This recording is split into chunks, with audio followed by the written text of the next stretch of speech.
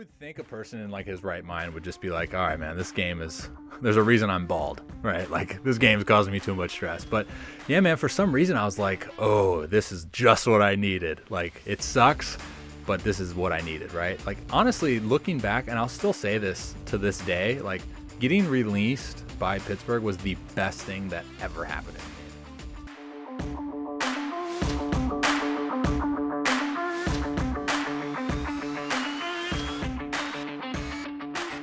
All right, welcome to episode 6 from Phenom to the Farm, an interview series presented by Baseball America, part 2 of our conversation with pitcher Robbie Rowland. My name is Kyle Banduho, and I am your host. I hope everyone is staying safe. Appreciate you taking the time to listen to this podcast, listen to this interview, and hope it provides, an hour or so of distraction from what's going on in the world right now. When we last left Robbie Rowland, the D-backs' third-round pick in the 2010 draft had just been released by the Pirates a few months shy of his 23rd birthday. We're going to pick up right where we left off, with Robbie breaking down his final outing as a Pittsburgh Pirate. Robbie's career story could have ended there. He could have packed it up, hung up the cleats, gone and done something else. But that's pretty much the opposite of what he did. He's going to walk us through how he built up both his body and his confidence, his roller coaster ride through a few organizations, being in big league camp, then suddenly being a free agent, and everything else he's experienced up to now. He's currently still a free agent looking for a job as soon as baseball season gets going. If you want to hear more of Robbie, he's available on pretty much every social media platform you can think of. He has his own successful podcast, The Robbie Rowe Show. It's available everywhere you get this podcast. So check that out. If you enjoy this interview, you want to hear upcoming episodes as soon as they're released every other Tuesday, please subscribe to this feed wherever you get your podcast. And if you have the chance, take the time to leave a 5-star rating and a review. Those do help this podcast. Also, please continue to check out everything going on at baseballamerica.com. We might not have live baseball right now, but there's new pieces up every day. They just released an expanded top 400 for the draft. Scouting reports up to the top 200 right now. Just commentary on the state of baseball, keeping every baseball fan in the loop. On the podcast front, Teddy Cahill and Joe Healy have been doing some podcast recaps, rewatching some of the greatest college baseball games ever. Definitely check those out. I've been really enjoying those. If you're a college baseball fan, I think you will too. You can follow me on Twitter at Kyle Banduho. I'll be posting updates on this series, featured guest and episode info, as well as my weekly sports movie podcast, Big Screen Sports, which comes out every Monday. With that, I hope you enjoy the 6th episode of From Phenom to the Farm, part 2 of our talk with Robbie Rowland. Man, long story short, I kind of just bounced back from outing to outing, again, not knowing like how to frickin' throw. And this is where it just all crumbles on top of me. Like everything kind of all of a sudden hits at once in one outing. My last outing as a Pittsburgh Pirate, it's a day game and I'm just out there like trying to figure out how to throw a baseball, dude. I've been quoted saying I remember that outing specifically because that was the one outing where I was out there and I felt like I was throwing the baseball left-handed. Like no joke, dude. It was an unreal experience. Like we mentioned in 2013, like I had dealt with not quite the yips, yeah. But yeah, not quite the yips, but now all of a sudden I'm out in this game and I'm like just lost. Like, okay, all right, like I don't know what I'm doing, guys. I remember throwing 17 pitches, 16 balls, 1 strike. I get released after the game. I mean, walk me through that. You're 22 years old. You're still not. You're definitely not too old to go to college and still be a normal college student. Is there any thought to, hey, maybe this wasn't for me, let's wash my hands of it? Or did you go into the offseason full bore and say, I'm going to get another job? Dude, it's so funny. It's like you would think a person in like his right mind would just be like, all right, man, there's a reason I'm bald, right? Like this game's causing me too much stress. But yeah, man, for some reason I was like, oh, this is just what I needed. Like it sucks, but this is what I needed, right? Like honestly, looking back, and I'll still say this to this day, like getting released by Pittsburgh was the best thing that ever happened to me in my career. And that's not to say like anything disrespectful to Pittsburgh. It's me. Like, it's not you, it's me. But I needed that. Like, I needed the break from the game. We talked about the identity, right? Like, I needed to find that again. And having, I got released, but it was still like maybe late August. So it was like typically, basically a regular off season anyways. But I was like, okay, this is what I'm going to do. I finally like outlined a specific approach, and it was legit. So this is what I'm going to do. I'm going to take 3-4 weeks off. I'm not going to look at a baseball. I'm going to escape. I'm going to do things fun. I'm going to be a kid again. I didn't go to college, right? So it's like I didn't have any experience besides just like being a baseball player. So I was like, maybe that's the issue. Maybe I need to like find another hobby.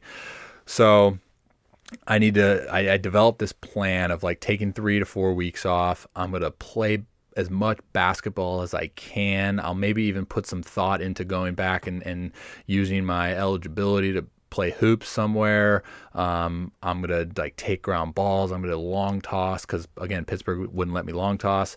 I'm going to like take fly balls. I'm going to play pepper. I'm going to freaking do this and that. I'm going to be a kid again, dude. So I developed this plan that's like amazing, right? Like looking back at it, I just wrote the article about this, but I stick to this plan, dude, and I just regain full athleticism back, which was tough to come by when I was with Pittsburgh because I was kind of always trying to change something mechanically, like you mentioned, like being put in a box, being a robot, and then I was kind of just broken free from all those restrictions essentially, and I just truly identified as, I was like, because there's a part to it too where when I had first made the adjustment for throwing over the top and throwing hard again, I was kind of like, there was always that in the back of my mind, like, dude, it's in there, right? Like there's nothing to say that I can't regain that velo. Stick with that velo, be consistent with that, and get a job. Like, again, my confidence was really high still because I knew I had that in me, and I've always bet on myself. So, and I can't doubt my work ethic, right? Like that, those were never questions for me. So, developed that plan, stuck to that plan, got back, moved back in with mom and dad, and we, Pops, man, just being the guy, still to this day, like we worked, man. As soon as my 3 to 4 week break was done, like we freaking worked, man, and we kind of just developed this like, hey, I'm not really going to think anything mechanically. I'm just going to come out and I'm going to, hit me ground balls, hit me pop-ups, hit me fungos, and I'm going to throw the ball as far as I can. And then what you see that naturally occurs with guys is that anytime that they can express like their maximum power output in a throw, right? So for me, like if I'm setting my sights on a distance that's like 400 feet, like the body's going to organize itself in such a way to complete that task. And that's all of a sudden like that light bulb clicks, right? This is a time where I'm reaching out a lot to Alan Yeager, and we're talking a lot about long toss and the benefits of this and that, and I'm like getting into it. And so sure enough, man, we're starting. So not to cut you off, but this off season is the origin of you starting to get outside influences in your pitching and starting to look beyond what the organizations have given you so far in your career. This is the origin of it, 23, the 2014, 2015 offseason? Right. So yeah, I mean, I'm not restricted to any contract now, right? So it's kind of like a new thing. I don't have to like really report back to anyone or anything. So it's like I'm trying to do anything in my power to give myself the best opportunity to get a job. So yeah, I mean, I reach out to Alan and say this and that, and tips, advice, blah blah blah, and yeah, so definitely used a little bit of external influence, but at this point in my career, I have to check every box. You know what I mean? I have to check every box in the sense of like, putting myself in that position to get a job.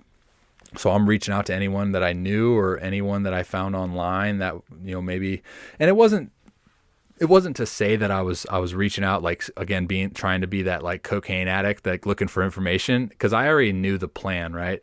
That was the big piece of the puzzle. Is like I put a plan in place, and now I'm just kind of looking at little modifications and tinkers along the way.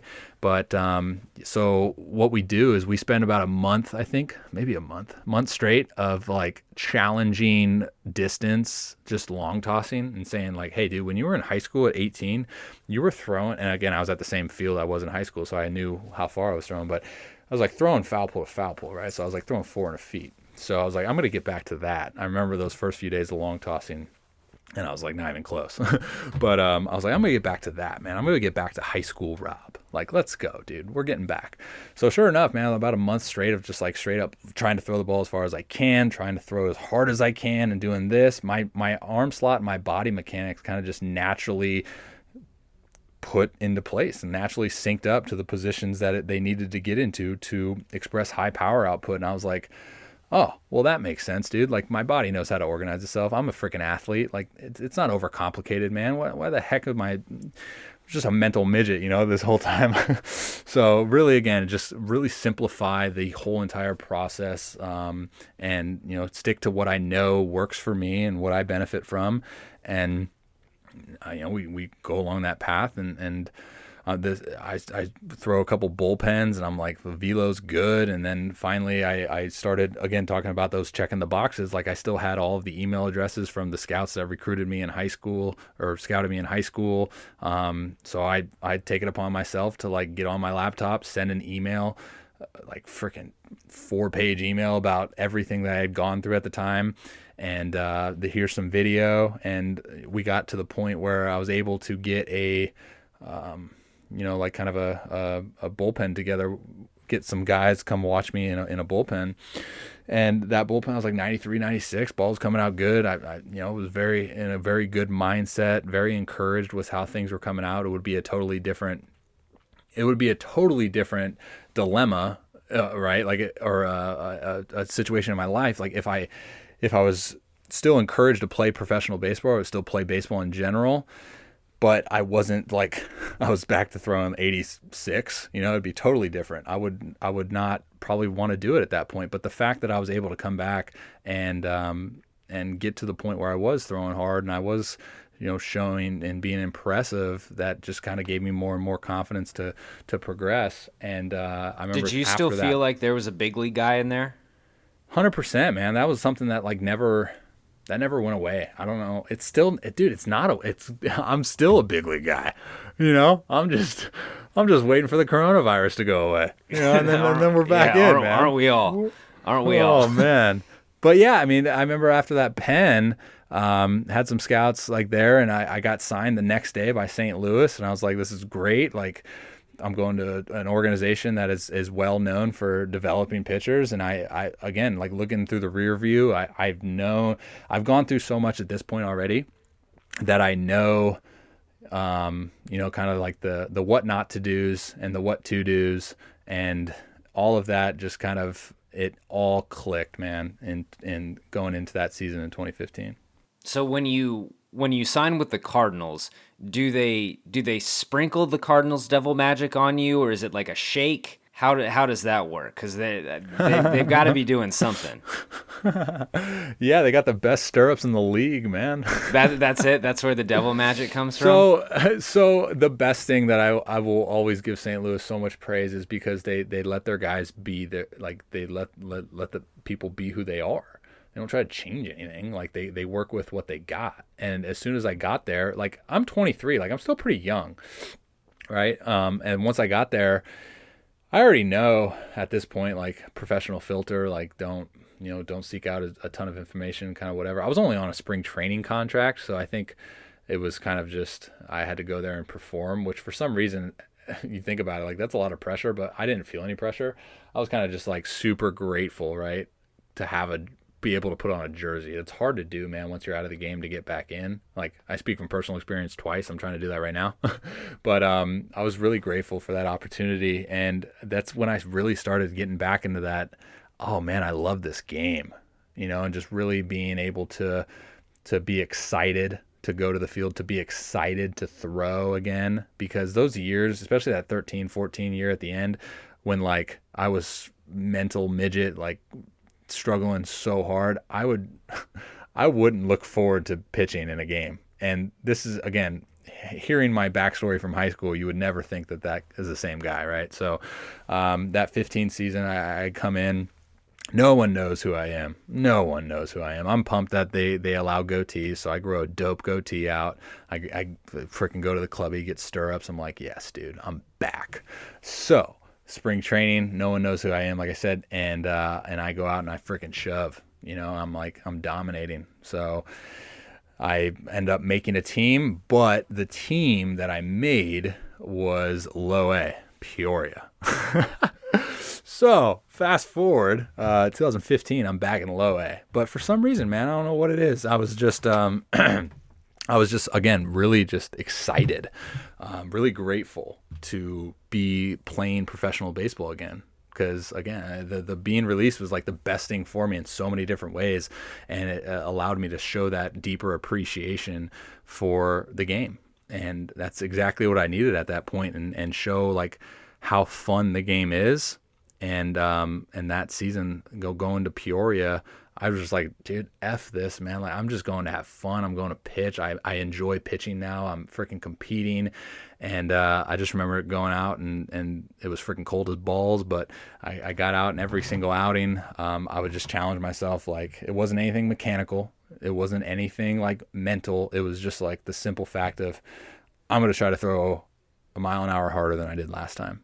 So you started seeing like 93, 94, 95. 96, 97. So I got up to like 99, I think, during the All-Star game that year. And again, just being in a really like good place, having a team that allows you to be who you are, not overcomplicating anything from a mechanical or a mental standpoint, and just simplifying everything for me. I was able to long toss during the season, something that I wasn't able to do. I was having success, so I was able to be my flamboyant self, if you will. I was under a really, really just awesome skipper that liked me for who I am. And again, like I talk about this with my parents all the time. Like, you look at my career, even like dating back to just my last season in baseball, but the best that I've ever done are the teams that I'm my most comfortable with. Right, so. That 2015 season was great. So I get to go to the All-Star game, and then I get called up, go to High A. So I'm in the Florida State League. I'm kind of like, yay, this is great. I probably have like records in the Florida State League for just like poor performance. You're back where your demons are. Yeah, dude, tell me about it. But me being who I am, I kind of like look at it as a challenge, right? So the first thing I do when I get there is look at the schedule, like, when are we playing Bradenton, right? So. I remember getting up there and like all of a sudden people are like know who I am, and I'm out there every outing. I'm probably hovering around like 97. I'm throwing the ball really good, and yeah, it was cool when Bradenton came into town and I got to pitch against them. And I just remember thinking, because these are some of the guys that I played with down in West Virginia when I was really, really struggling before I got released, and then they saw me out there and they're just like, whoa, like. That's a different dude.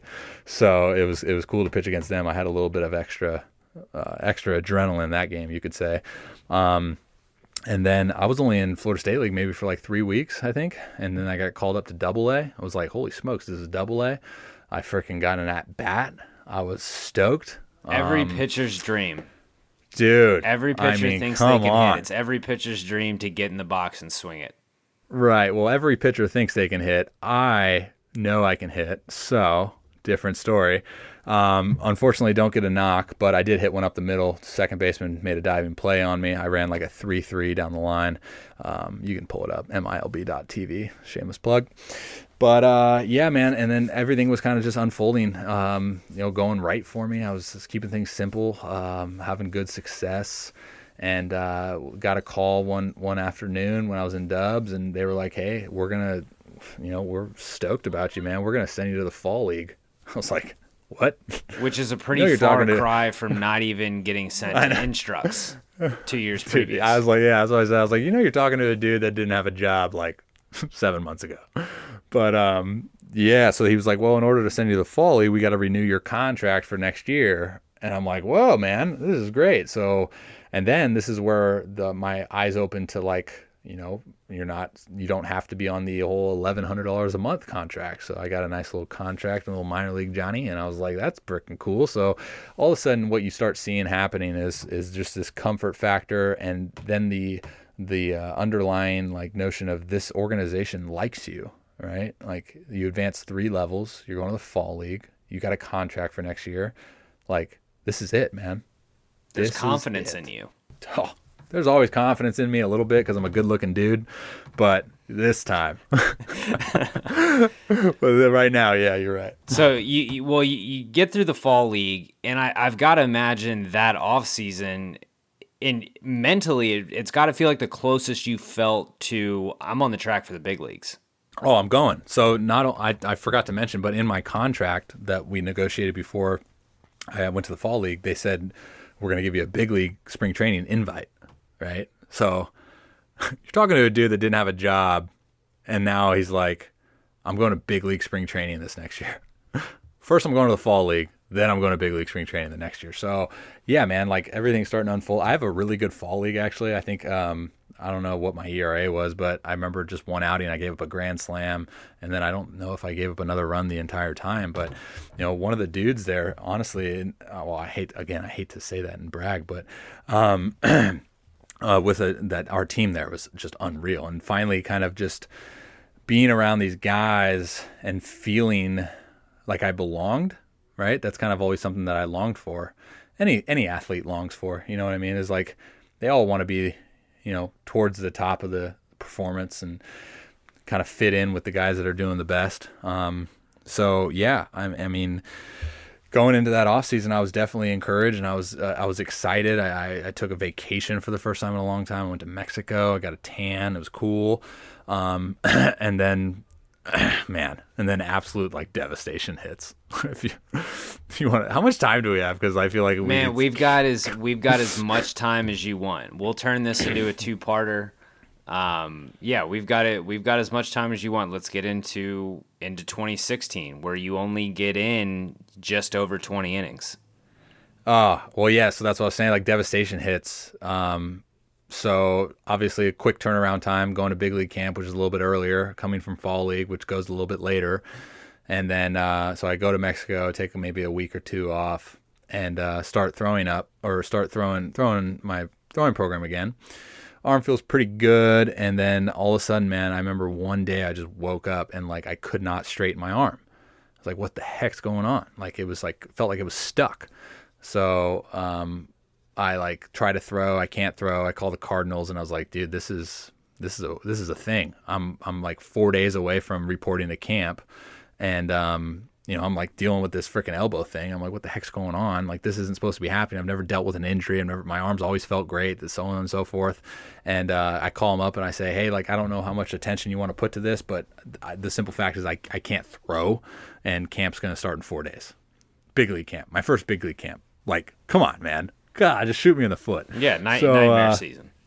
Yeah, so Cardinals take initiative like right away. So they're like, all right, well, we got you a flight to St. Louis. We're going to get you an MRI, X-ray, so on and so forth. So they fly me to St. Louis, and it turned out to be like bone spur that I like grew.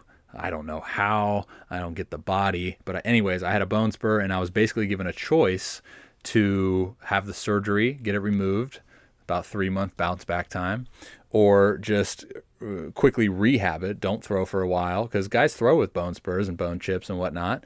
And so my mindset there, I remember kind of calling my agent and thinking, hey, what's the best opportunity?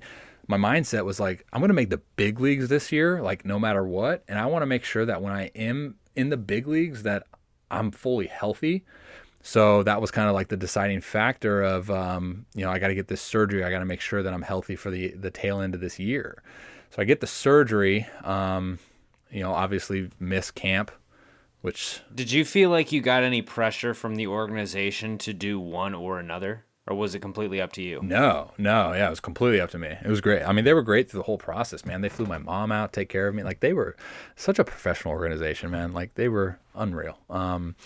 But no pressure. I remember, like, just being confused because I was like, what's a bone spur, right? Anytime you think of like an arm injury at the time, you're just thinking like Tommy John, shoulder, labrum tear, rotator cut, like all these mainstream things. And then you hear this bone spur thing.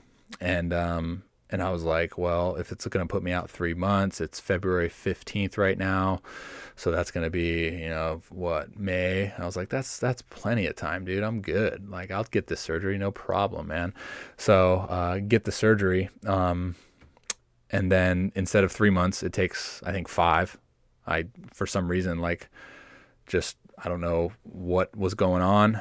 I don't want to say anything negatively about anyone in particular, but for some reason the rehab process didn't go as planned. I wasn't able to gain full range back. Even standing here right now talking to you, trying to straighten out my arm, I'm lacking 30 degrees of extension and like 30 degrees of flexion. So it was kind of an alarming thing for everyone. And so finally, it came time, I think, for the organization, like, hey, we're paying this dude. We got to get him out on the field. He's got to pitch this season. He had a bone spur freaking surgery, and it was only supposed to be 3 months. It's taken forever. So they ended up getting like a cortisone shot, I think, and sent me out. And I just remember thinking like, oh man, I'm not ready, dude. I was not recovering. Every time I would throw, the next day it would be super swollen and this and that. Kind of panicking, I guess, a little bit. Just 'cause, again, I've never been injured, so. I remember like going on a rehab assignment and like being 87, 88 and thinking like this is just like what I needed, right? Like this is just the icing on the cake of this freaking storybook career that I got going for me. Anyways, long story short, I guess per se is that I did my rehab assignment. Things got a little bit better. Ended up going to, they sent me out of my rehab assignment to high A. And I was thinking like, wait a second, I ended in dubs, man. I should be in dubs. Why am I in high A? Kind of a little bit discouraged.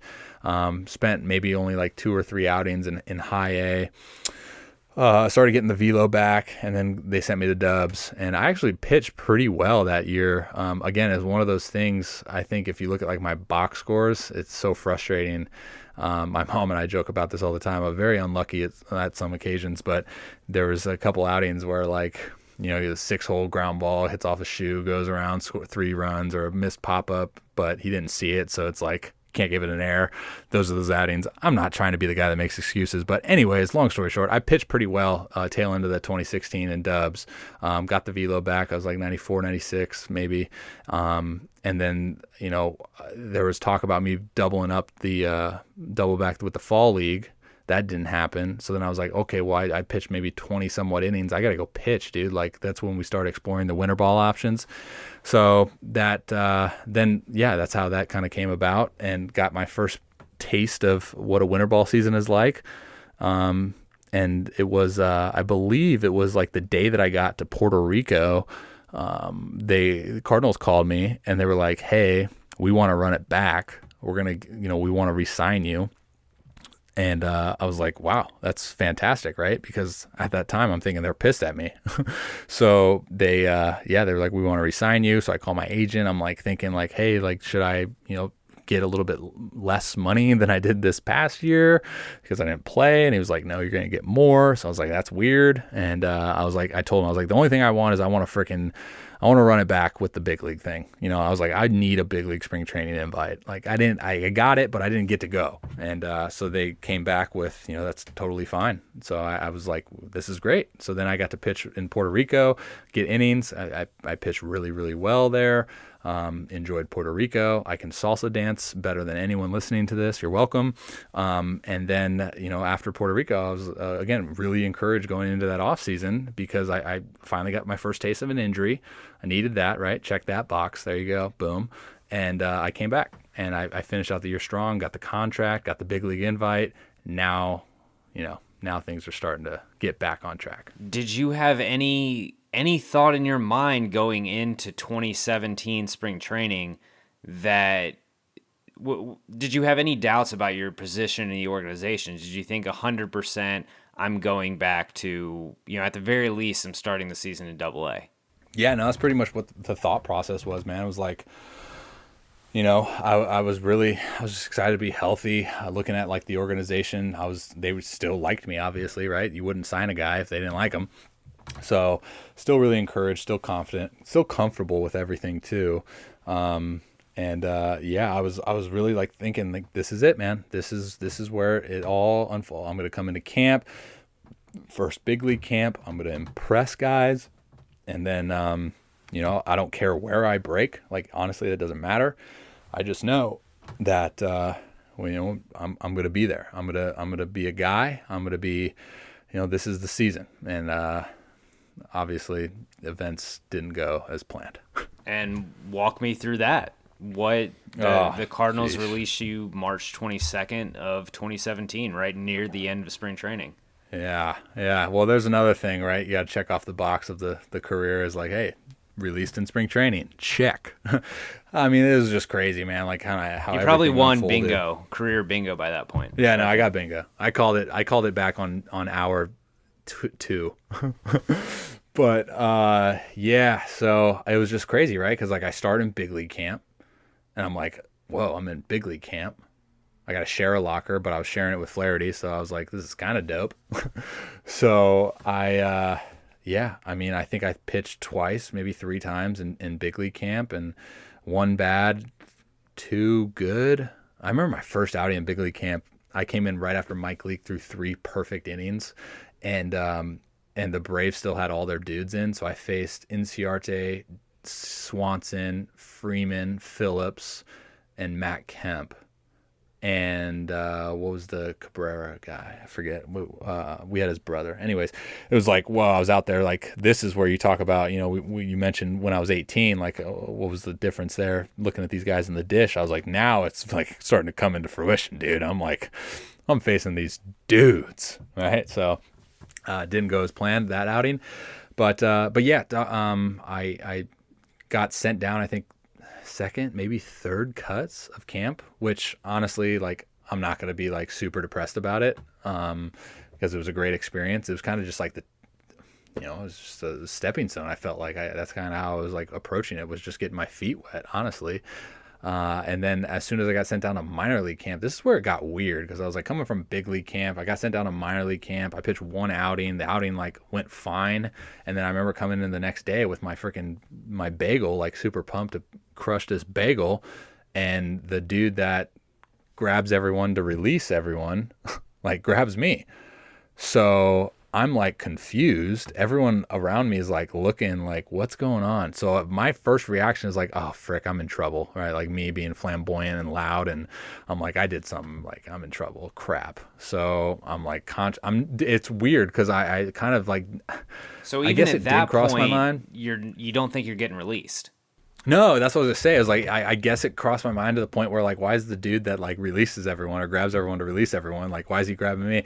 But yeah, I was kind of just like, yeah, first thing, I'm in trouble. I'm not, again, I'm not like trying to gloat or anything, but you're not gonna release a guy that everything kind of going through, looking at the track record and all that. Like, it was just, I remember sitting down and being confused, and then the opening start was like, organization's going to make a change. We don't see a solution for you in getting innings this year. Like we don't know where to put you. We don't have room. You wouldn't be able to get innings.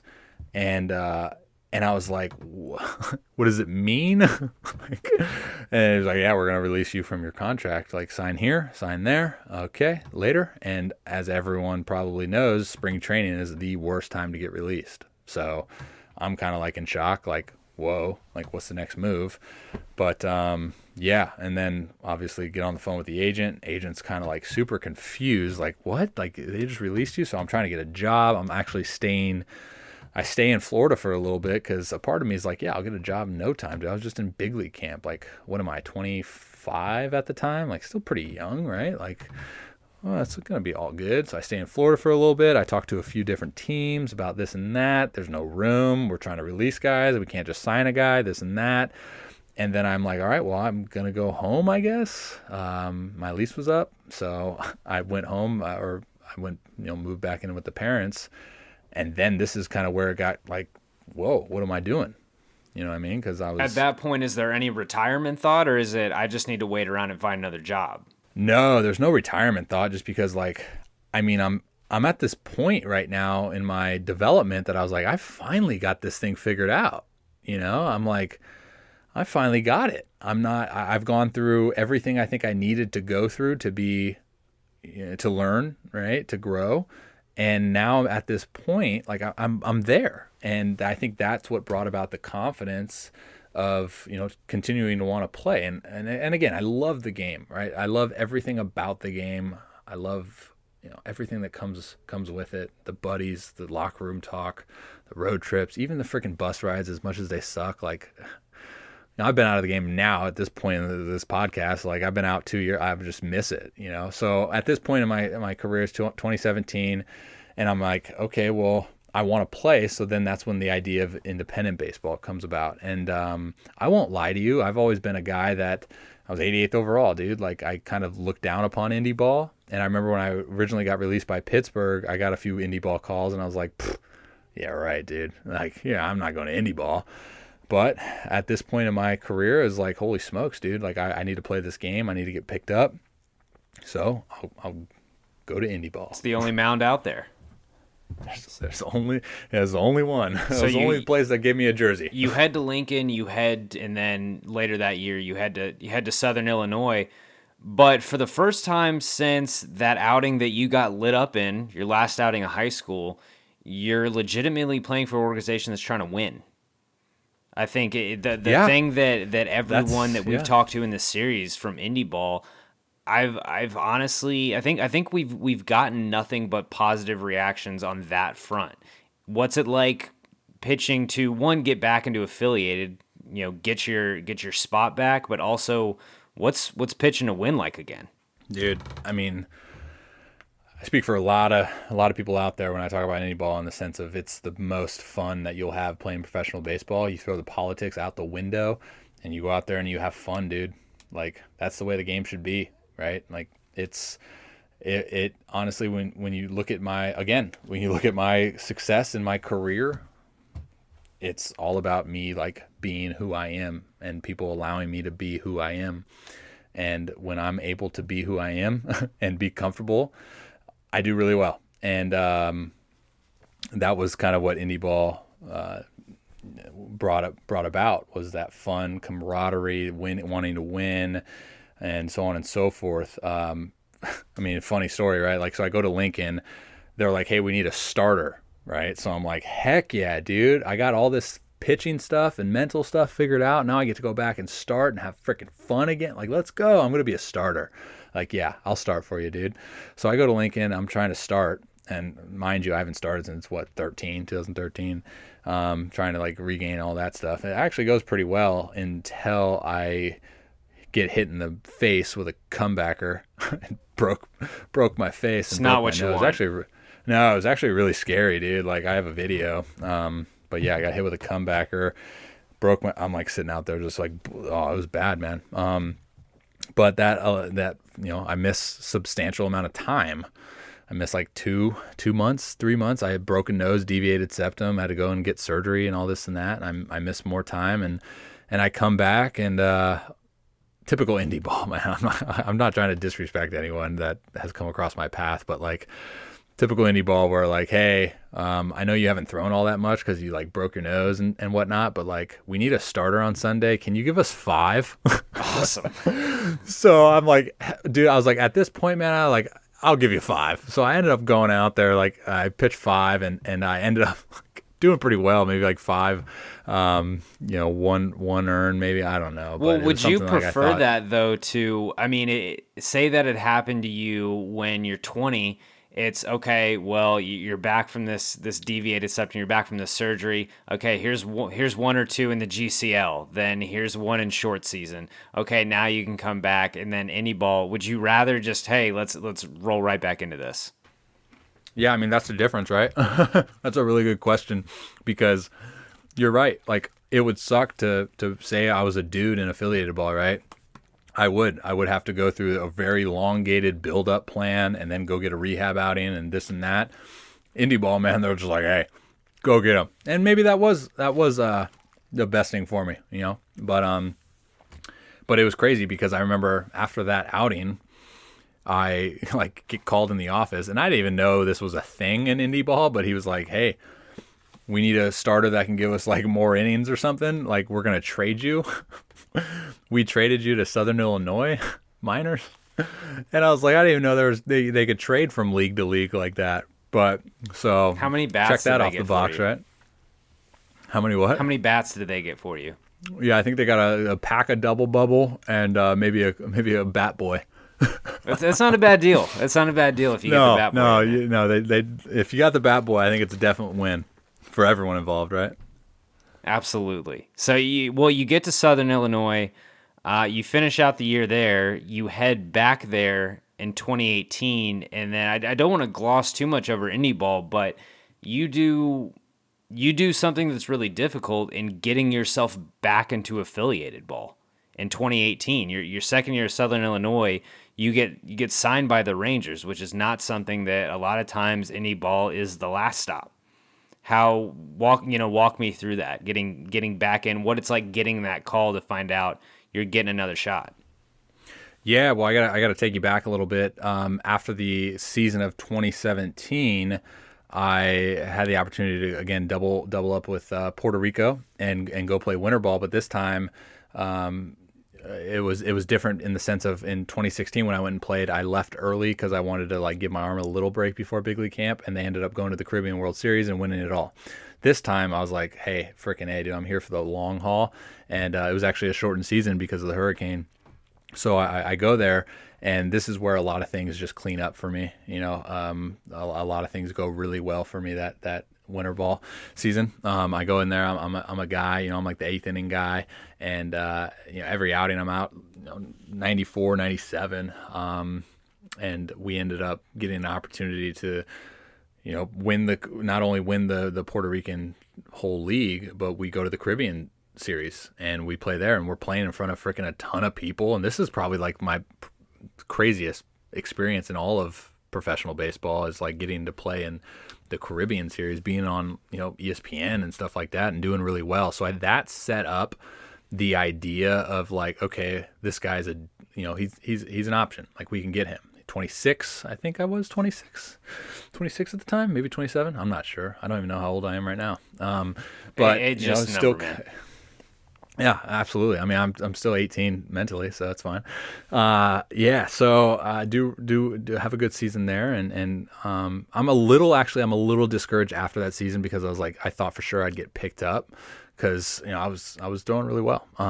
But anyways, I go back to Southern Illinois, and this is kind of where it gets confusing because I had just had a lot of good success being a reliever, a 1-inning guy again, which is looking at recent history of 2015, probably my best year is when I was a 1-inning back end of the bullpen guy. So you start talking about identifying what the best role is for an individual. Maybe that was it. But I go back to Southern, and it was kind of just one of those things where, I was like, I'll just start. I want to start. Starting's fun. Like, I get to go on a routine. I'm a big routine guy, so I think the starting routine is the best routine in all of sports.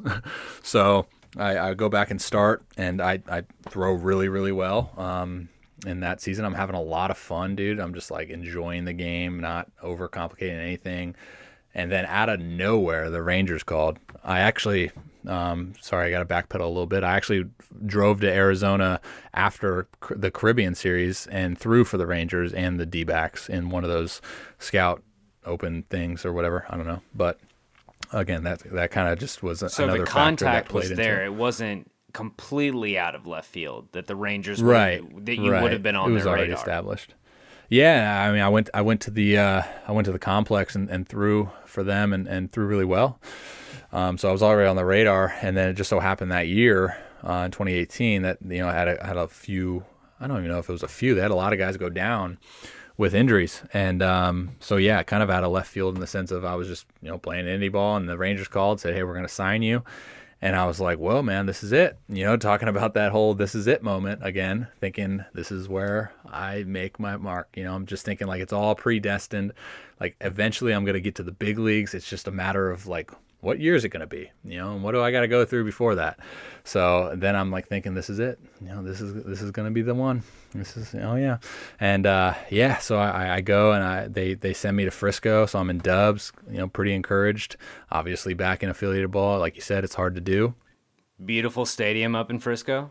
Oh, dude, I love that league too. It's a good league. But so I'm in the bullpen, so I'm like, okay, yeah, I'm back into like a good role in the pen, I'm comfortable, and so I think I only throw once, and I throw in a random game in like Midland, and then we drive. Obviously, those bus rides suck. It's about a 5-hour hike from Midland to Frisco, roughly. Yeah. Well, no. So we go to Corpus. That's what it was. We go to Corpus Christi. That's an even longer hike.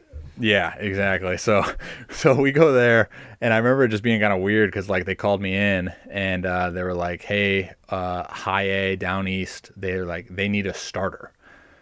So they kind of leave it open, right? And I'm like, okay. So that's great for down east. I'm in Frisco. Yeah. I was like, all right. I don't know if they wanted me to say, oh, dude, I want to go down there. But they were like, yeah, like, I guess we're going to send you down there to start. So it's interesting, right? Because the notion in affiliated ball is like, if you're a starter, no matter where you are, like the organization likes you, usually it's when you fail as a starter, then you get sent to the bullpen, which is in my history, it holds true. So I was kind of like took that in a kind of positive way, I was like, all right, man, this is great. I'm back in pro ball, or I'm back in affiliated ball. I have an organization, dude. And then now I'm going back to being a starter, 5 years later. This is it. This is where it's all coming. Dad always said that he wanted a son that was a starting pitcher because he always thought that they had the best lives in the world. So I was like, this is where it all unfolds. I'm going to go to the big leagues as a starter with Texas. Great. And then, I don't know why, again, just me being an idiot. I go there and I'm like trying to just literally make these unbelievable pitches every pitch. Like I'm trying to be a freaking machine. Like I'm coming from the Southern Illinois type of approach that's very similar to my mindset in high school, where I was like, I'm better than you. I'm going to lift my leg and I'm going to throw it freaking wherever the heck I want it with X plus offerings. Like it doesn't matter. You're not going to hit me. Very similar mindset in indie ball. And then as soon as I get to affiliated ball back starting again, I'm like, oh, I got to put this pitch in this very precise location, or I got to make sure that I throw this guy a breaking ball, but it has to be right here because if he swings this way, and I'm like starting to like do way too much, and then so on and so forth. I don't really do that well as a starter. They put me in the pen. I'm kind of more satisfied with that role. I have one outing, and again, I'm still in high A. I have one outing out of the pen where it was my first outing actually out of the pen, where it goes really good, 3 innings actually, scoreless. And then my next outing 3 days later, out of nowhere, I'm in warm-ups, like in the game. They called me down after getting hot in the pen. And I'm throwing like my warm-up pitches, everyone's just waiting on me. And then I go to rip a curveball and I just, it felt like my armpit ripped off. And I remember kind of like blacking out and falling to the floor and just being like so confused, but in so like most pain I've ever been in on a baseball, in life actually in general. And I've been hit in the face with a baseball coming about 100 miles an hour. So that's to say something, but yeah, out of nowhere kind of just was dealt with this. And I was like, I just remember thinking that night, like, yep, why not? Why not? Right. But what was the diagnosis? So that's a whole nother book in and of itself. Is I'm in Down East, which is Kinston, North Carolina, which is not a great town. So we schedule for an MRI like the next day because we were playing a night game, so no one was open or whatever. So we go to Down East at hospital or something, or Kinston Hospital, get an MRI, comes back. They couldn't see the precise location of the injury, so they can't give me a diagnosis. We got to reschedule your MRI. So again, I'm in Kinston, North Carolina, like, all right, I'll just wait here, I guess. So dealing with this freaking lat thing, that's this boob thing that's kind of like hanging off the side of my body. It's weird. And so then they reschedule an MRI to a different thing. I had to drive like an hour to go get that. Same thing. They're like, hey, it's not, like, we can't see the thing. It's not in the right placement. We're going to fly you to Arlington.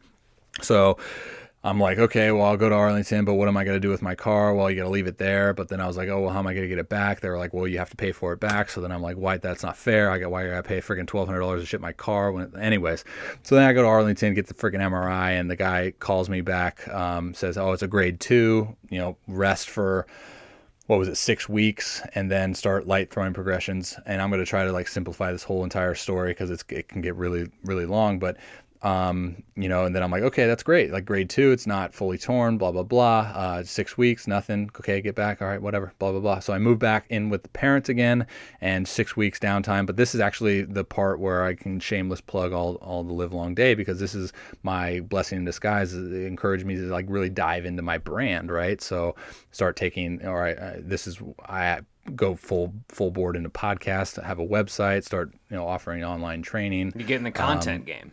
Yeah, man, just content freaking crush pace, so all of these things I'm able to fully dive into, which is great for my mentality, because, I mean, if I didn't have that, it was like, shoot, I'd be a mess. Right. So, so long story short, man, is I ended up getting probably a total of like 7 more MRIs with Texas, kind of just to keep telling them like, hey, it's not getting better. It still hurts. I can't sneeze without it feels like it's freaking ripping and this and that. I can't like do this, whatever. And so finally the guy was like, I don't know what to tell you, like go get a second opinion. So fly to New York, on my own dime, because I gotta figure this whole thing out. And I go see the surgeon that originally did the Jake Peavy, lat reconstruction surgery, and I take off my shirt and he's like, oh yeah, it's torn. One of the first, that Peavy surgery was like the first of its kind, was it not? Where they just basically reattached. The first surgery. Oh yeah. That was, it was cool talking to the dude though. But he was like, yeah, I mean, it's just, we go in and we set an anchor here and we tie this and that. And I'm like, well, yeah, I mean, I just spent 6.5 months trying to like get better, and it's not freaking my window is closing, man. Like I'm making the big leagues at some point, dude. But so how old am I gonna be? Muscles hanging off your shoulder. You've just been released, or you've just been about to be released by the Rangers. It's 2018 or 26. Yeah, that was weird. Yeah, you've got a handful of innings above high A, and it's still, even at that point, before that surgery, you're getting that surgery because you're making the big leagues. Oh, yeah. No, yeah. No question. No question. Because everyone else that like maybe looks at that outside looking in, they don't see the little things. They don't see like the amount of hours that I put into this. They don't see like the times that I'm at my absolute best. They see numbers on a paper and they determine good or bad. And it's like, no, I'm with myself all the time. So I know, man, I put too much work into this. I'm too confident. And yeah, so at that point I'm kind of like, yeah, dude, like let's freaking get this thing going so I can get freaking back, let's stop wasting time. So, fly back, had to schedule a freaking surgery. And meanwhile, I moved in like 2 different locations, working with like a bunch of people trying to figure this whole lat thing out, trying to get better, doing everything. Again, it comes back to checking boxes, man. Like, are you checking the right boxes for you to accomplish your goals? And I was like, okay, my goal is big leagues. I'm unhealthy. How do I get healthy? I got to do X, Y, and Z. Okay, let's go. It's not a question. It's just you do it. So I'm like moving all over. I moved to Denver. I moved to Omaha. I'm moving all over the place, working with people. And so finally, surgery. How long is the surgery recovery time? Oh, 12 to 15 months. Okay. Well, let's go ahead and do it. But, how old am I going to be when I get to the big leagues? So, but again, blessing in disguise, like I got the surgery January of 2019. So, it's been quite a bit of time, been a journey, but again, like the positive that came out of it, because there's a positive that happens to everything. Like the positive was I was fully able to dive into this essentially a company now, the Robbie Rowe Show company, I guess you would say, like online stuff and all of that. And I was able to grow this, pretty big. And I was able to grow it to the point where I was able to affect people's lives and that's maybe that's the desired plan. Let's talk about that. You've spent the last year growing your podcast, growing your brand, which has helped because of your personality, but it's also what you've dove in and this is something that anyone who checks out your Instagram or your social media can see. You've dove in and you've been trying to absorb what is taking the baseball world by storm, which is this new age of development. No free ads, but kind of like the Driveline movement. If you're going to say anything, kind of like that, the private coach movement, that kind of thing. So, well, what have you taken in that year? What have you changed?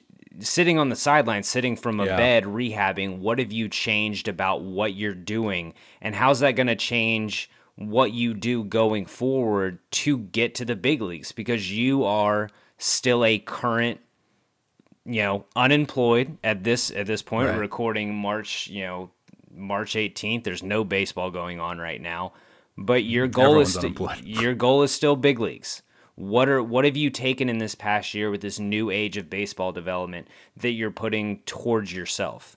Well, yeah, I mean, it goes hand in hand with like that other blessing in disguise, right? So like along with all the stuff that I'm doing on social media and training guys remotely and giving lessons and whatnot and all that stuff is great, but for personal development too, because when I went down in 2018, the whole TrackMan and data analytics and pitch metrics, all these were kind of starting to arise, right? Like they were like, oh, hey, here's a piece of paper and it's got spin and it's got movement stuff and it's cool, man. But here it is. I don't know what it means. Good job. Good luck. And so as the game's obviously progressed, it's gotten a little bit more and more analytical, taking deeper dives. And given the amount of time that I had, I was like, dude, I'm going to freaking dive in, man. I need to learn this stuff, adapt or die. Because again, at the end of the day, it's about putting yourself in the best possible situation, not only to just for me to be the best pitcher that I could be, but like also be the best pitching instructor if that came about that I could be. So I needed to learn all that stuff. So I dove in. And, there's so many rabbit holes to it, dude. Like it's fun. And me being a perfectionist, it always comes down to like, I need to be the best at interpreting this data. And then not only can I interpretate this data, but can I interpretate it and then communicate it to somebody that's not going to be able to interpret that. Right. So it's like, it's a full spinning Ferris wheel. I don't even know what that analogy meant type thing where, you have all this nuanced stuff and it's intriguing.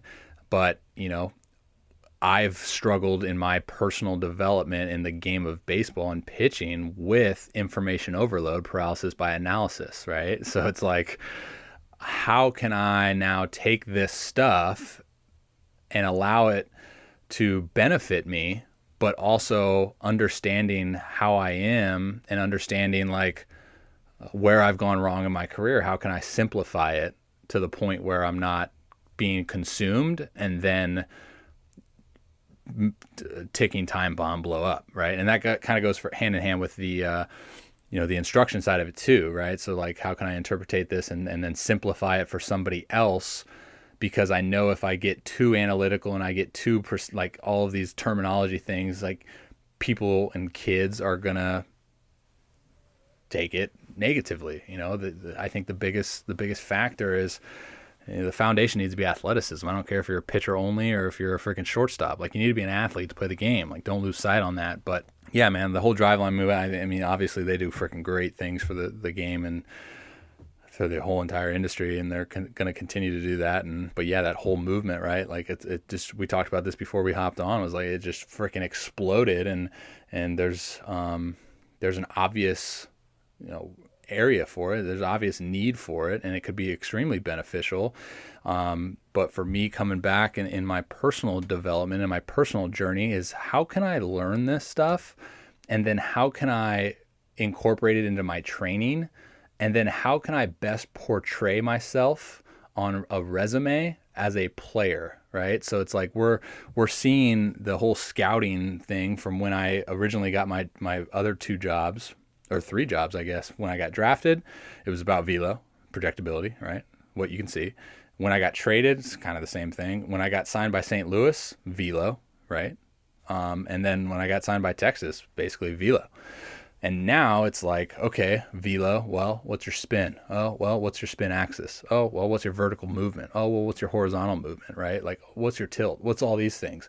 So now if I can optimize that and check that box and then put myself in a position, for success moving forward of essentially looking sexy on paper, right? Like not only expressing velo, but now I'm expressing something else on paper from a data analytical standpoint that makes me look good, more the merrier. So again, the question is not if, it's just when I get to the big leagues. So all these things are playing into it. Do you think if you would have had this new age of information at, age 19 to 21, do you think that Robbie Rowland is mentally capable of what you're doing now with your work physically, or you think you really needed to take those lumps and go through what you went through?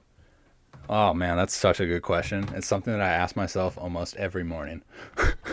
I'm like, I don't know. I mean, obviously I would like to sit here and say no, because it's almost like two different dynamics, right? So one side, you have what I did go through, and that was like more physical, trying to optimize mechanical adjustments and this and that. Sprinkle in a little bit of mental midget in there. And then you have the other dynamic, which we're talking about now with the data analytics. And it's like, it's kind of different in the sense of just numbers.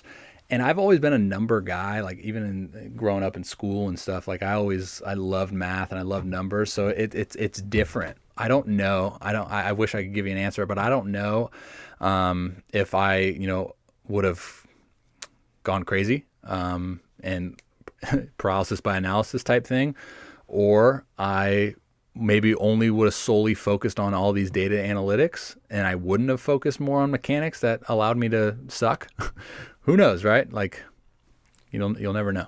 So if you could go back and talk to yourself on draft day, if you could have a private conversation with your 18-year-old self right after you got popped by the D-backs, is there anything any kind of advice you would impart on yourself, or just wish you would have known? Is there anything you would have changed with how at least you mentally went about things? Wow. Yeah. That's the question. It's kind of the same question of if you could mentally handle it, but if you had had the opportunity to go back and say, hey man, this is how things are going to be, well, what could you have imparted on yourself, I guess, might be the better question. So it's tough, because maybe some people listening to this think I'm like joking when I'm talking about like me going to the big leagues, but at a certain time I'm not. So I don't know if I would say anything, because I also believe that everything that you go through, is, you need to go through it. Right. So it's like, I don't know if I would trade all those terrible, terrible moments of my career just yet. Maybe ask me in like 10 years, right? Or I guess when my big league career is over, it'll be 12 years. So ask me in 15. Hey man, Bartolo went to his mid-40s. So yeah, so I mean, I'm definitely going into my 50s. What did Phil Niekro pitch to? Are you working on a knuckleball that you haven't said anything about? I mean, I can't release that information just yet.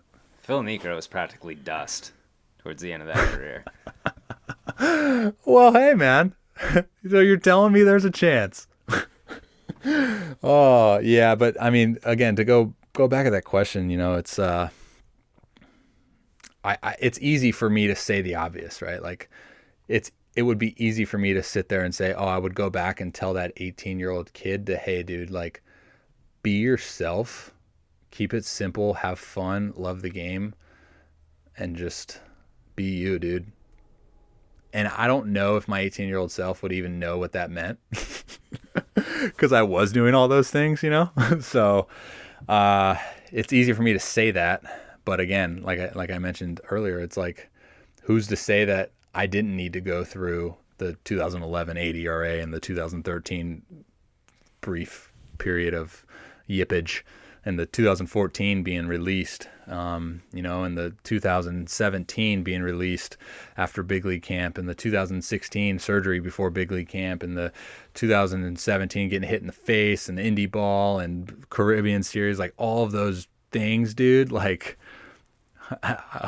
they're pretty cool, and I mean, to be able to go through that journey and again, like I said, to be able to go through all of that and then still be here saying that I'm going to make the big leagues, I don't know if it's all worth it, I guess.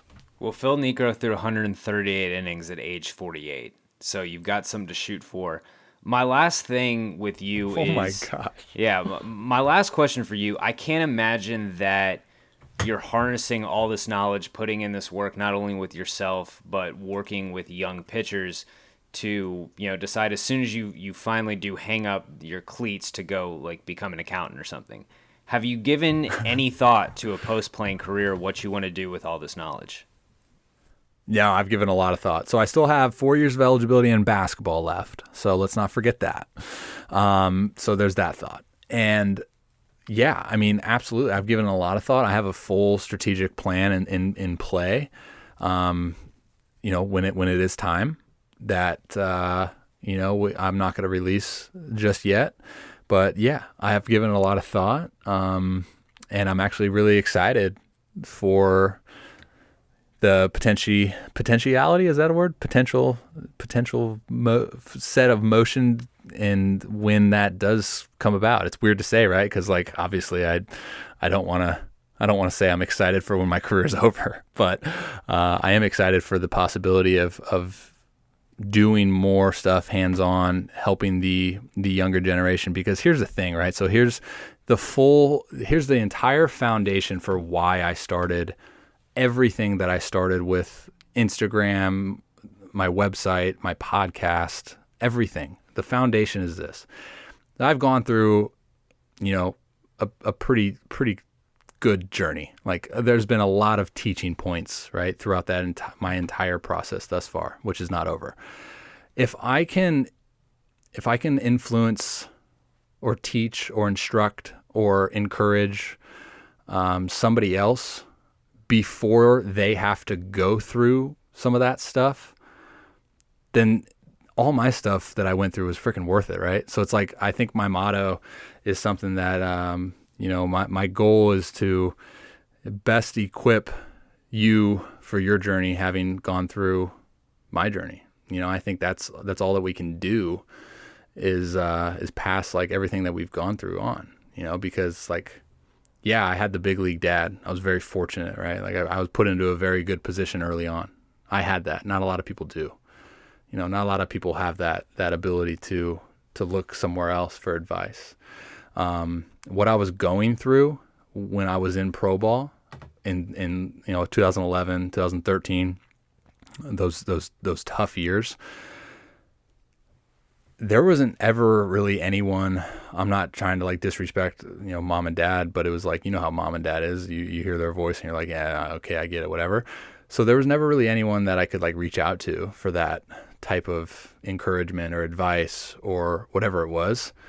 And, being that we're in 2020 and every single kid nowadays has like a smartphone and the connectivity to all of that information, like it's on me, man. Like it's my duty and it's my responsibility to relay all that information, man. Like be there for somebody, because it's a beautiful game, and I want to encourage people to play it and to have fun playing it and not get wrapped up in, the